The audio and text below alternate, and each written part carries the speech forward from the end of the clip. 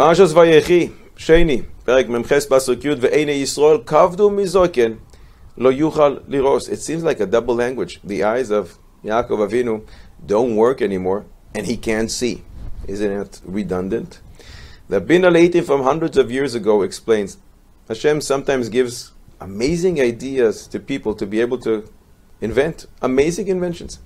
And he says, they've invented a glass that you put on your nose, and it assists you to be able to see further than what you would be able to otherwise, and it assists other people to be able to see closer, each one according to his needs. An amazing invention. He is actually explaining to us what eyeglasses is all about.